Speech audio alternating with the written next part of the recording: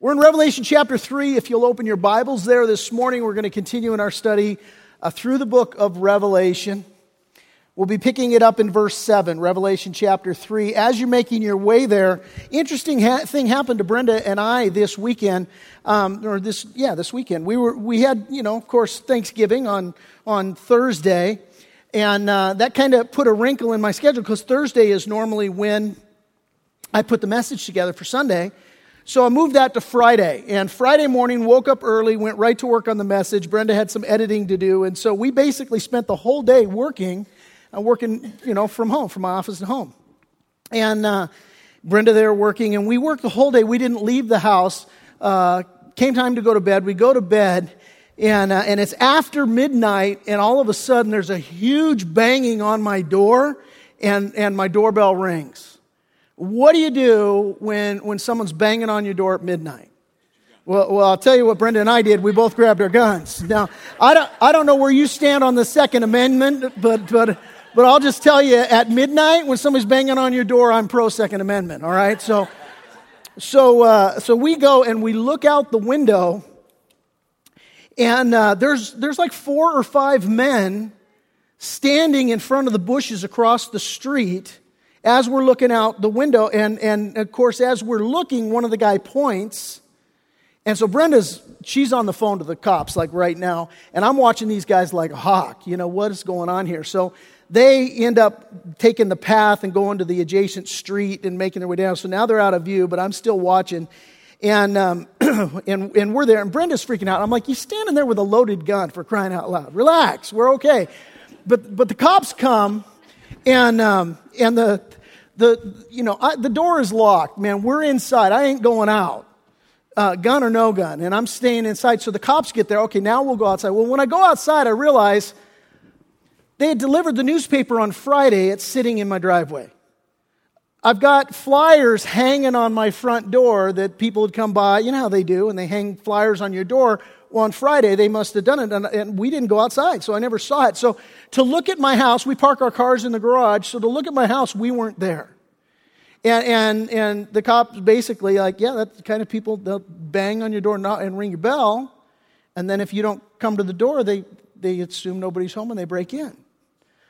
So we're like, holy moly. Now, again, I discover this after I unlock the door, after I go outside the door. I ain't going outside the door till the cops are there. I keep the door locked. I keep it closed. Now, interestingly, 24 hours before, I couldn't wait to open that door. It was Thanksgiving. My kids are coming over. My grandkids are coming over. We had 3 Marines that we were able to host over, for Thanksgiving from Pendleton. And what a blessing. I couldn't wait to open my door for them. But Friday night, man, I am not opening that door for anybody. Now, I tell this story by way of introduction because we're going to meet the Church of Philadelphia today. And open and closed doors are going to factor into this word of encouragement that the Lord has for them greatly. One of the questions I get, one of the most frequent questions I get as a pastor, are people asking me, hey, how do I discern God's will for my life?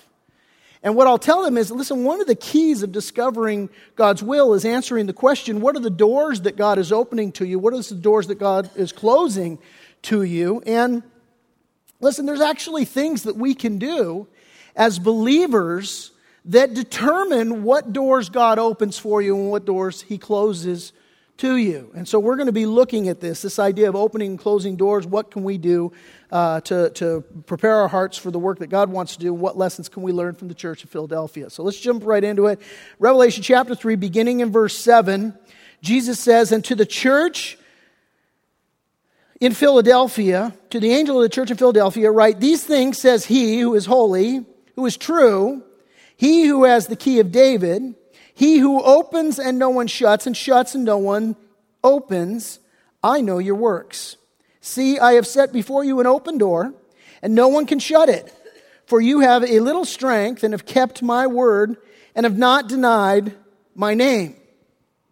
Indeed, I will make those of the synagogue of Satan, who say they are Jews and are not, but lie. Indeed, I will make them come and worship before your feet, and to know that I have loved you.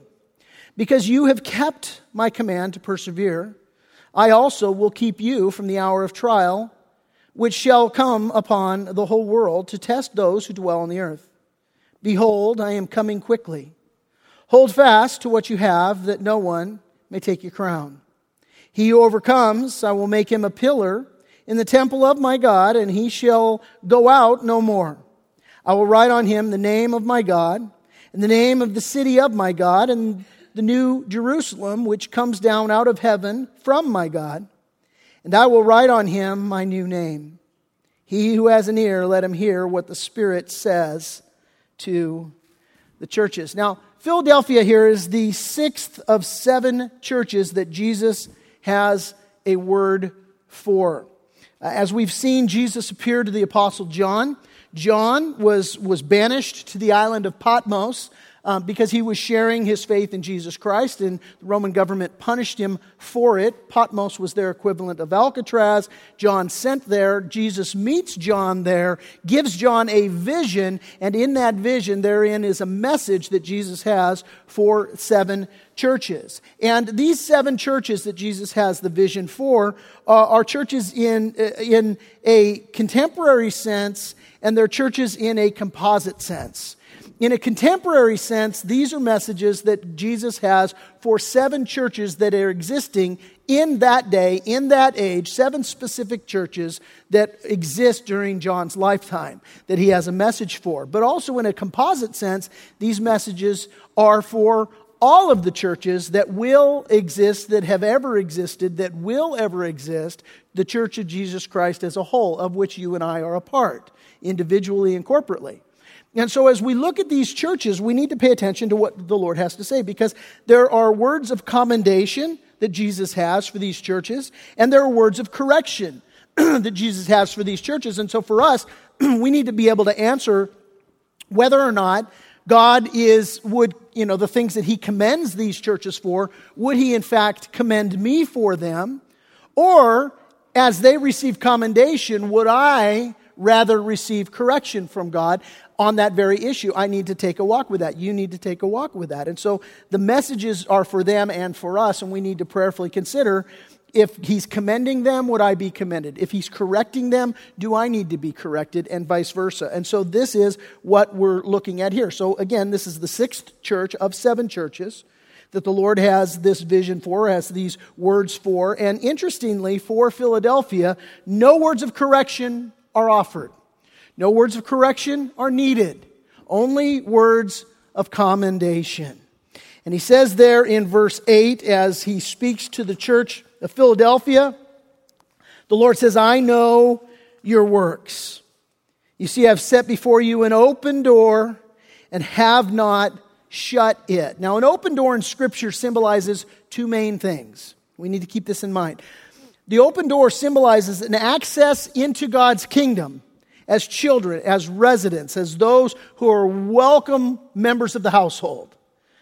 And it also represents opportunities for service. And so what Jesus says here, as we read there in verse 7, he says that these are the things, says he who is holy, he who is true. That word holy, it means pure. It means without stain, without blemish, without blot, without spot. It means perfection. And so the Lord is saying, hey, the one who's perfect is saying this. He also says, hey, the one who is true is saying this. And this word true, there's a couple of different ways that true can be translated in the Greek. In this way, it means literally not fake. So in other words, what Jesus is saying here is, look, I am the genuine article. I am God. I'm the one who's absolutely perfect, who's pure. There's no other one like me. And so he's saying that in the very beginning, setting the groundwork. And he says, because I'm pure, because I'm defiled, because I'm not fake, I'm not a phony, and there's none other like me, he says, I alone am the one that have the key to open or close the door. I alone am the one who gives access to the kingdom. I'm the one who gives access to service in the kingdom. And he basically, in continuing in verse 8, he goes on to say, hey, listen, I'm the open door and no one can shut it, for you have a little strength and have kept my word and have not denied my name. In other words, what Jesus is doing here as he goes on, he's saying, because I'm God and I can see everything and I know everything and I'm perfect, I can look at you and I can assess the way that you live. I can assess who you are, and I can tell you that I have found your works acceptable in my sight. Jesus says to this church, you know what? Because I've found you worthy, I'm going to open the door for you. The door of access, the door of opportunity. Now, Jesus then goes on and he lists 4 commendable things that factored into Philadelphia's open door. There are 4 commendable things that Jesus is going to list that determine his decision to say, I'm going to open this door to you. And so this is instructive for us, and we need to be able to take a walk with that. First thing, if you're taking notes of the 4 commendable things that grants them access, number 1, they had a little strength. They had a little strength. Now, this isn't a negative comment on Jesus' part to basically comment on their feebleness. Rather, this is a commendation of strength on Jesus' part. As he says, you have a little strength. Paul was talking to the Corinthians, and he basically told them, listen, not many of you were wise according to your flesh when God called you. He says, God has chosen the weak things of the world to shame the strong. And he's chosen the foolish things of the world to shame the wise. Why? Paul goes on to say that no flesh should glory in his presence. That's the reason why. And in Philadelphia, you got to understand, it's a very small church. And not only are they a small church, but most of their members were poor and of a lower societal class. And because of that, they were marginalized in society. They were despised by the elites and by those that were in power. But even so, they had tremendous spiritual power that was working and flowing through their church. People were being redeemed, lives were being transformed, and the gospel was being proclaimed. And so Jesus says, look, there's an open door. Why? Because you know what? You've got a little strength. Now that word strength, you wanted to circle it. Nearby you could write dynamite. This is the Greek word dunamis, which we get the word dynamite from. Strength, power, ability. Now, if you're a student of the word, this should sound familiar because Jesus promised this same power to his disciples in Acts chapter 1, verse 8. Put on the screen for you. He said, but you, to his disciples, and he says to you and me, you shall receive power, dunamis, dynamite power, when the Holy Spirit has come upon you, and you shall be witnesses to me in Jerusalem and in all Judea and Samaria, and to the ends of the earth. These disciples, trained by Jesus Christ himself, the one and only graduating class of Emmanuel University, 3.5-year diploma, and Jesus tells them, you aren't ready to go out. You just spent 3.5 years with me day in and day out, but you're still not ready. Why weren't they ready? They needed the empowering of the Holy Spirit. And if they needed the empowering of the Holy Spirit, how much more do you and I need the empowering of the Holy Spirit?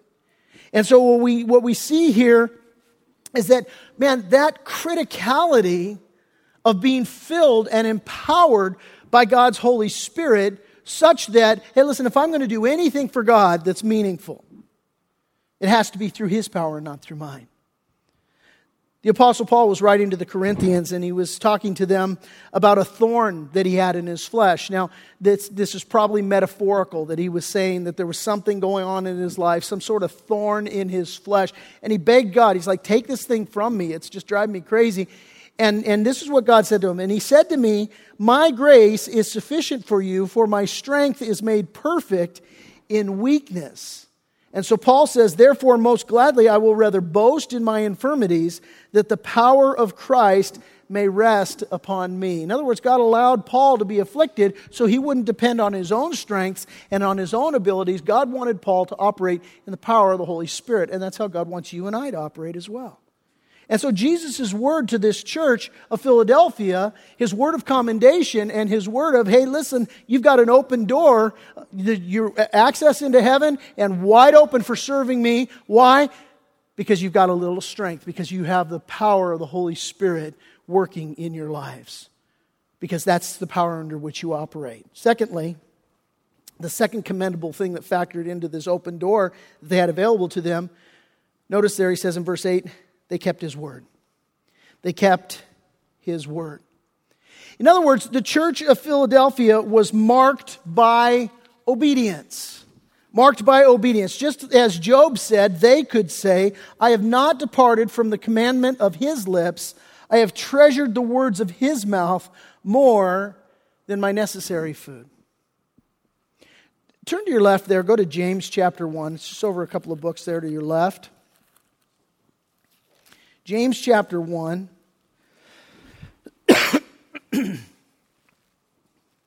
James here in James chapter 1, he's talking about enduring trials with joy, trusting in the Lord. And he kind of concludes the thought there in verse 21. He says, James chapter 1, verse 21 and following, he says, therefore, lay aside all filthiness and overflow of wickedness, and receive with meekness the implanted word, which is able to save your souls. But, he says in verse 22, be doers of the word and not hearers only, deceiving yourselves. Now, we pray this every Sunday on purpose, very intentionally. Every Sunday I pray this because of this particular verse and reason. Because he says, be doers, not hearers, deceiving yourselves. See, we can be deceived by hearing God's word and even agreeing with God's word. We can be deceived that that is enough. It is not enough. We need to be doers of the word. Now, I'm not talking about salvation.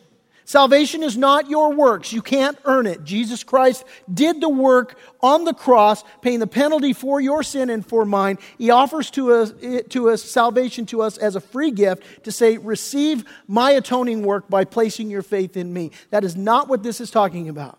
James is saying, we now, having been saved, have the responsibility as followers of Jesus Christ to put feet on our faith and to live out in a life of obedience, keeping his word, putting feet on our faith. And this is what he says here. We're to be doers of the word, not hearers. Otherwise, we're deceived.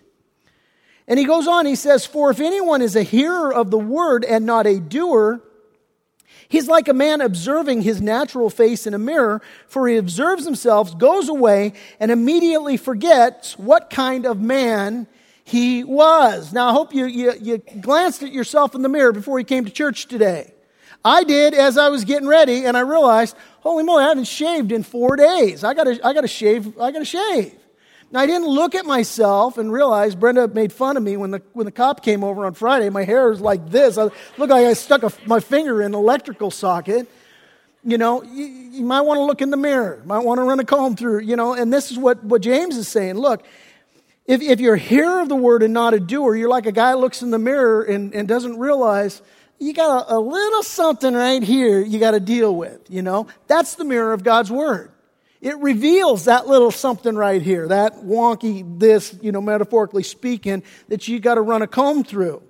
And so James continues, he says, verse 25, but he who looks into the perfect law of liberty and continues in it, and is not a forgetful hearer, but a doer of the work, this one will be blessed in what he does. Now notice what he just said there.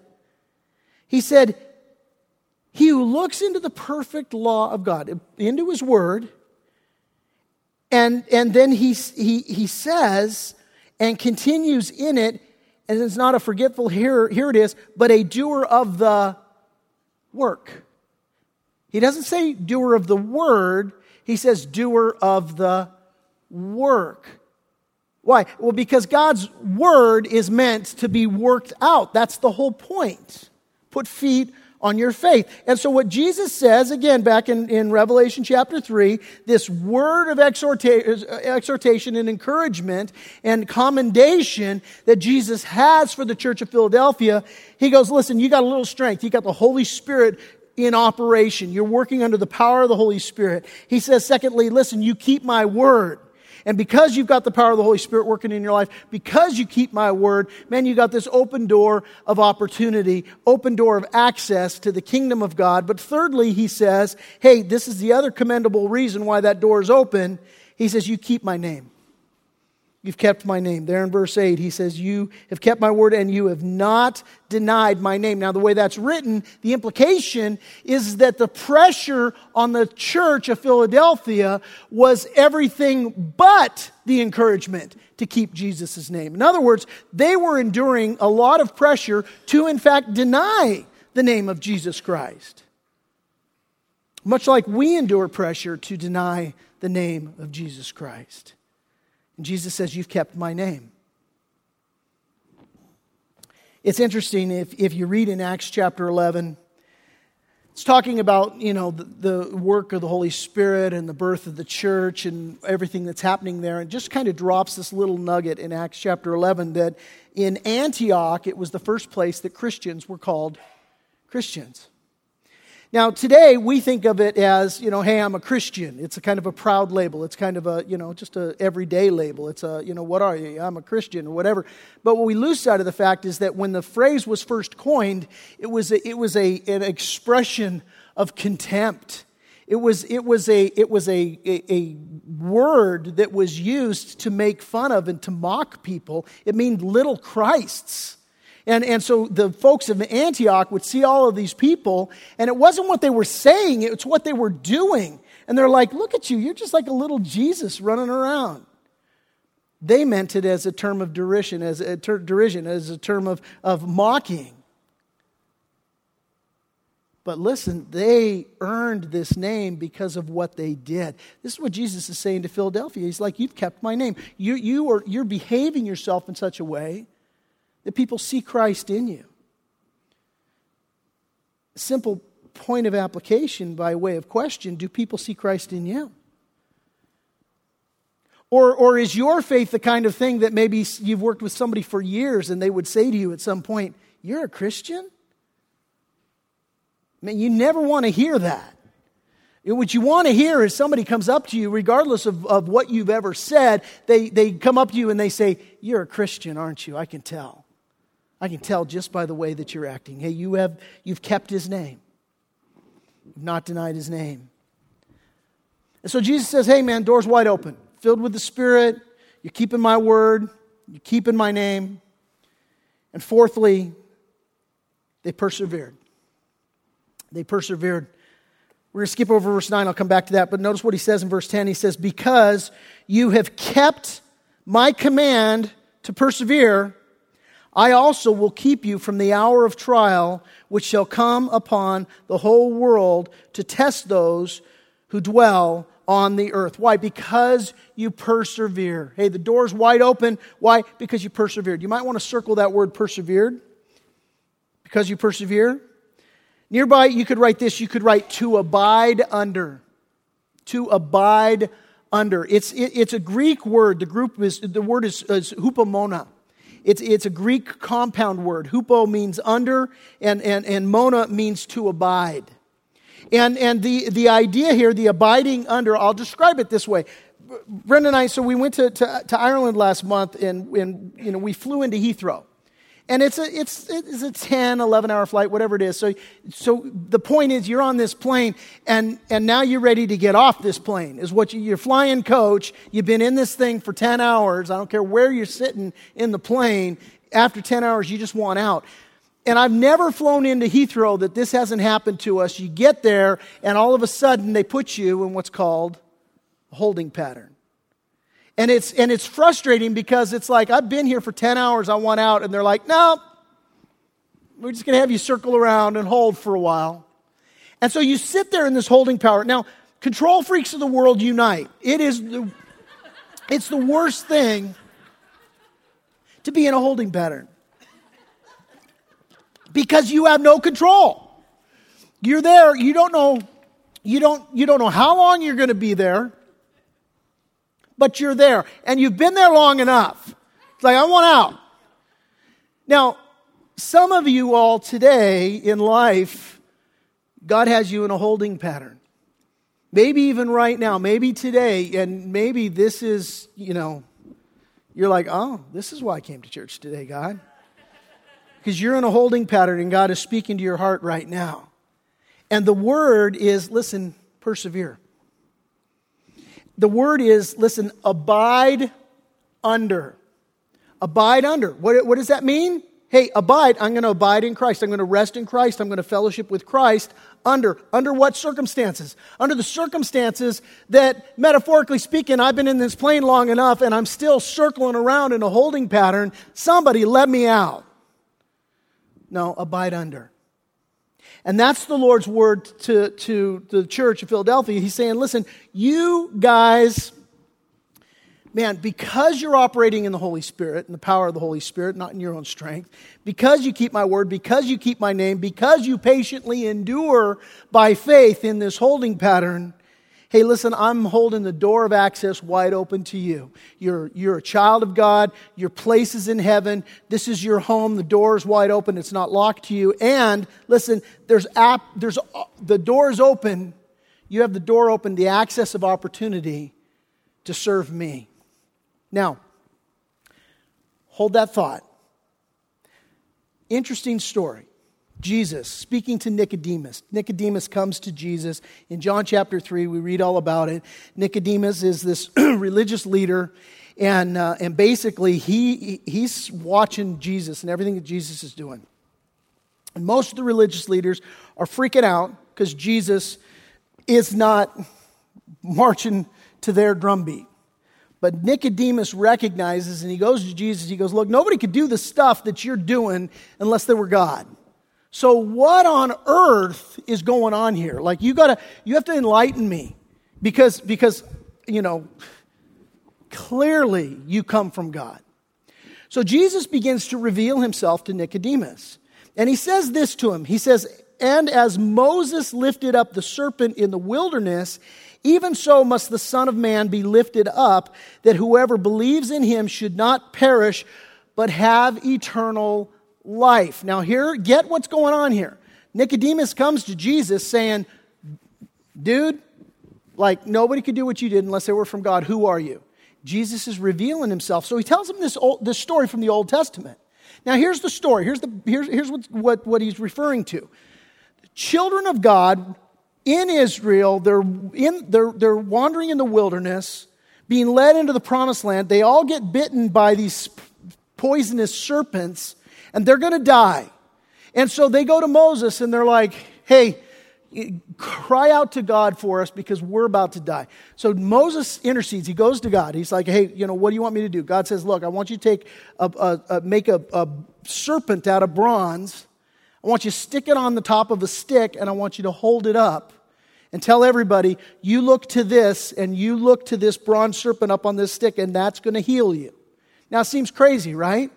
What this was God speaking to these Old Testament folks, telling them, giving them a picture of the person and work of their Messiah, what he would do. The serpent represents sin. Bronze represents judgment. And being placed on the stick and lifted up, it's a picture of Jesus Christ being placed on the cross and lifted up. And he, Jesus Christ, would become that serpent. The Bible says that he who knew no sin became sin for us, that we might become the righteousness of God. Bronze is a picture of judgment. So Jesus, taking our sins upon himself, being himself judged in our place on the cross and lifted up, and we then by faith are healed of the fatal illness that we have, which is sin from the bite of a serpent, and we are healed by looking upon Jesus Christ. So Jesus is answering this man, and he's saying, you want to know who I am? This is who I am. I'm your Messiah. And I'm going to be lifted up and pay this penalty. And Jesus goes on. He says, for God so loved the world that he gave his only begotten Son, that whosoever would believe in him would not perish, but have everlasting life. For, he goes on in the next verse to say this, God did not send his Son into the world to condemn the world, but that the world through him might be saved. Here's what I want you to get. I told you to hold this thought. See, God's heart, God's desire is to see the world saved. God's desire is that people would know the person and the work of Jesus Christ and surrender their lives to him. And what God is saying to the church of Philadelphia is, you guys get it. You are living a life of faith. You're operating in the power of the Holy Spirit. You keep my word. You keep my name. You're patiently enduring by faith. And you are rocking the world in which you live. People are coming into a saving faith. And what Jesus is saying here is that, man, this city of brotherly love, we know Philadelphia means the city of brotherly love. They got that name because the guy who established the church had this great love and affection for his brother, and that's why he named it the church. And the city of Philadelphia was established as a missionary city. Not missionary in the Christian sense. It was founded as a missionary city in the Roman sense. Because what they did is the government of Rome established this city to serve as an outpost for Hellenism and for the advancement of the culture of ancient Greece, right? And so what they would do is the whole purpose was for it to be a center spreading Greek language and culture and manners throughout the Asian provinces. And what these Christians, these Philadelphia Christians did, they recognized that the far greater mission was to live out the Great Commission. We live in a missionary city, but we are ambassadors of Jesus Christ. Our residence isn't in here. Our residence is home in heaven. We're eagerly awaiting our Savior from there, but in the meantime, we're occupying until He comes. Your life, Christian, is not about you. It's about Jesus who gave His life for you, and now that you have found Him and surrendered your life to Him, now you belong to Him, and He needs to be having you available for His work. And God would say to you, hey, listen, Christian, the door is wide open for you. You'll be filled with my Spirit, filled with my word, not deny my name, and be enduring, occupying until I come. I want to do a work through you. That's the idea. And this is what Jesus says to the church of Philadelphia, and these Philadelphian Christians understand we're to be missionaries for the Lord. Somebody said years ago to a friend of mine, he said, hey, what do you do for a living? She said, for a living. She goes, I'm a missionary. He goes, oh, where do you work? She said, Target. She's occupying until Jesus comes. So going back to verse 9, with these guys understanding their heart as a missionary, here's what Jesus says in verse 9. He says, indeed, I will make those of the synagogue of Satan who say that they are Jews and are not, but lie. Indeed, I will make them come and worship before your feet and to know that I have loved you. Now let's break this down. He says, he's talking about those who are of the synagogue of Satan who say they are Jews but not. He says they lie. What's he talking about? Well, listen, what he's talking about, there are Jews that live in the city of Philadelphia. Some of them have come to know Jesus, their Messiah, as their Lord and Savior. And so having come to know Christ as their Lord and Savior, they no longer are seeking to their religious righteousness, their salvation and their sanctification through their outworking of the law. They have left the synagogue, so to speak, to be in fellowship with other Christians to seek the Lord. They're saved. But then there are those other Jews who still are holding to the law, still holding to their works. And so they are not trusting in their Messiah, they are trusting in themselves. And so what Jesus is saying here, He's acknowledging those that are of the synagogue of Satan, who basically, they say they are Jews, but they are not. Paul spoke about the same kind of Jews this way in Romans chapter 9. He said, not all who are born into the nation of Israel are truly members of God's people. And so this is who Jesus is talking about. He says there's a whole contingent of people that call themselves Jews that haven't surrendered to the Messiah. Now he goes on, he says, indeed, I will make them come and worship before your feet and to know that I have loved you. Now what Jesus is not saying here is that I'm going to take those people and they're going to come worship you. No, what He's saying is they're going to come before you and they're going to worship me. The promise seems to be here, what Jesus is encouraging this church in, is He's saying, you occupy until I come and don't grow weary in doing good. The Bible says, for in due season you'll reap if you don't lose heart. Right? And so this seems to be the exhortation of, man, you need, guys, just to continue what you're doing because these people aren't past hope. These people aren't lost causes. We need to trust that God's going to do a work, and we need to continue to labor and to strive. And so he says, man, you need to continue to do what you're doing, hoping to reach others for my name's sake, to act as missionaries. And so this church recognized, man, the greatest mission we can do is to serve the Lord as missionaries and trust that God is going to reach people through me. And so there's this promise. Now, listen, not everybody is going to listen. Right now, we live in what's called the church age. It's sort of a parenthesis in the prophetic timeline, this parenthesis of time, to where now we live during the age of God's grace and mercy that's been poured out in Christ. And God is going to live that way. Why? Well, because He's a God of love. He doesn't want, as Jesus told Nicodemus, He doesn't want anybody to perish. He wants us to come to saving faith, to an everlasting life. And the Bible talks about this. Peter said this. He said, "The Lord is not slack concerning His promise, as some count slackness, but is long-suffering toward us, not willing that any should perish, but that all should come to repentance." So it is God's heart, God's desire that we should come to repentance, and He's going to be slow and long and patient with us. His word to Philadelphia is, you keep doing what you're doing and trust and try and reach these guys. And you know, you're going to see, by my grace, you're going to see some of them come to know me. But, listen, the day is coming when His patience is going to run out. The day is coming when His patience run out. And this is what Jesus goes on to say. He's addressing the fact that judgment is coming on the world. And so He says in verse 10, "Because you've kept my command to persevere, I also will keep you from the hour of trial, which shall come upon the whole world to test those who dwell on the earth." Jesus is saying this, listen, you guys, you're faithfully enduring, keep enduring, I'm going to use you, but you know what? At a certain point, I'm going to be all done. My wrath is going to be poured out upon an unrepentant world, but I will protect you. You won't have to go through that.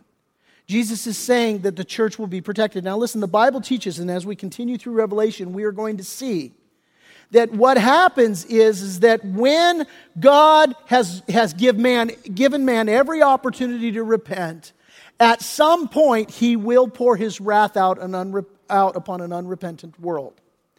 And when God pours His wrath out, He will take His church out of the way. And this is what Jesus is promising the church of Philadelphia here.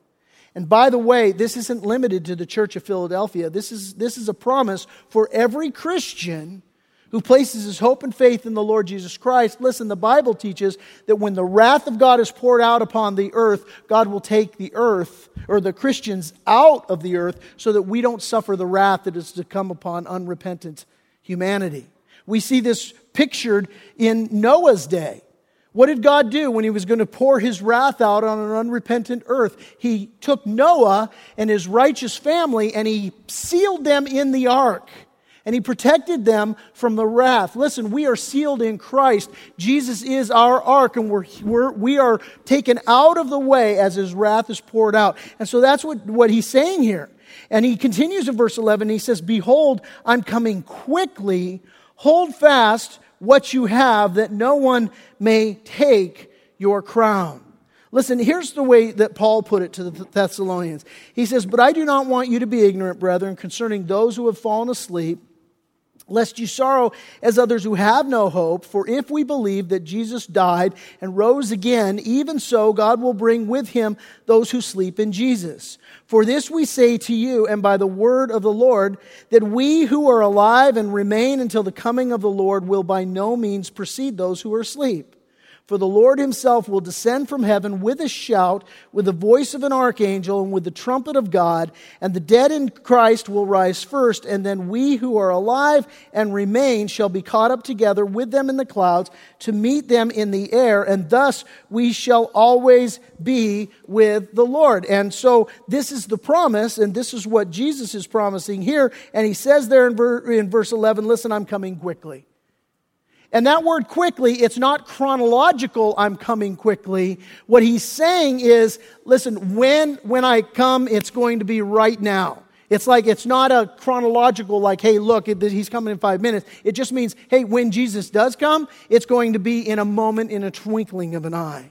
And again, that's what Paul said to the Corinthians. He said, behold, I tell you a mystery. We shall not all sleep, but we shall all be changed in a moment, in the twinkling of an eye, at the last trumpet, for the trumpet will sound, and the dead will be raised incorruptible, and we shall be changed. For this corruptible must put on incorruption, and this mortal must put on immortality. In other words, your flesh, your corrupt flesh, is going to be exchanged for a supernatural body which is not corrupted, which is an immortal body. And he says, so when this corruptible is put on incorruption, and this mortal is put on immortality, then shall be brought to pass the saying that is written, death is swallowed up in victory. O death, where is your sting? O Hades, where is your victory? Here's a question. Are you ready for that day? Are you ready? Amen. Because the day is coming, and it's going to happen right now and in a hurry. So Jesus tells the church of Philadelphia, listen, here's the deal, man. You're operating in the power of the Spirit. You're keeping my word. You're keeping my name. You're patiently enduring by faith. And I'm going to keep you from the destruction that's going to come upon the earth. And he continues now in verses 12 and 13, and we conclude with this. He says, he who overcomes, here's the promise. He who overcomes, I will make him a pillar in the temple of my God, and he shall go out no more. I will write on him the name of my God and the name of the city of my God, the new Jerusalem, which comes down out of heaven from my God, and I will write on him my new name. He who has an ear, let him hear what the Spirit says to the churches. You see, Philadelphia was a city that was prone to some dramatic earthquakes. And just before this vision, and generally in the related time frame, there had been a massive earthquake, and much of the city had been destroyed. So Rome has infused a lot of money. They're rebuilding this city of Philadelphia, and a lot of the buildings have been reestablished already by this point. But the people were freaked out about the earthquakes and all the aftershocks and all of the trembling. Still today, very earthquake-prone region. And so what happened was, even though they had this city and they had these dwellings and they had these buildings that were being rebuilt, many of the residents were afraid to live in the city. They were afraid to go there. And so they slept out in the field in tents. And what Jesus is telling this church of Philadelphia is, listen, you're mine. The door's wide open. You're a citizen in heaven. And so the fact is, look, you're a pillar. And I'm going to make you a pillar. And he says, you're not going to go out anymore. You're not going to run out. You're not going to have this thing within you that says, I got to go sleep in a tent because where I live is unstable. He says, no, you just take it to the bank. It's the most stable thing in the world to be my child and to be walking in faith with me. That's what he's saying here. And then he promises them this. He says, I'm going to write my new name upon you. I'm going to write my new name upon you. You ever seen the movie Toy Story? What's Woody's security? Andy's name, his owner's name is written on him. The picture is, you're mine. You belong to me. He doesn't belong to Sid. Those of you who haven't seen the movie are like, what on earth? Sid's the mean kid next door. It burns things. It blows things up. That destroys toys. He's a picture of Satan himself, all right? And God says, listen, my name's written on you, Woody. You're mine. You belong to me. And that's the promise for us today.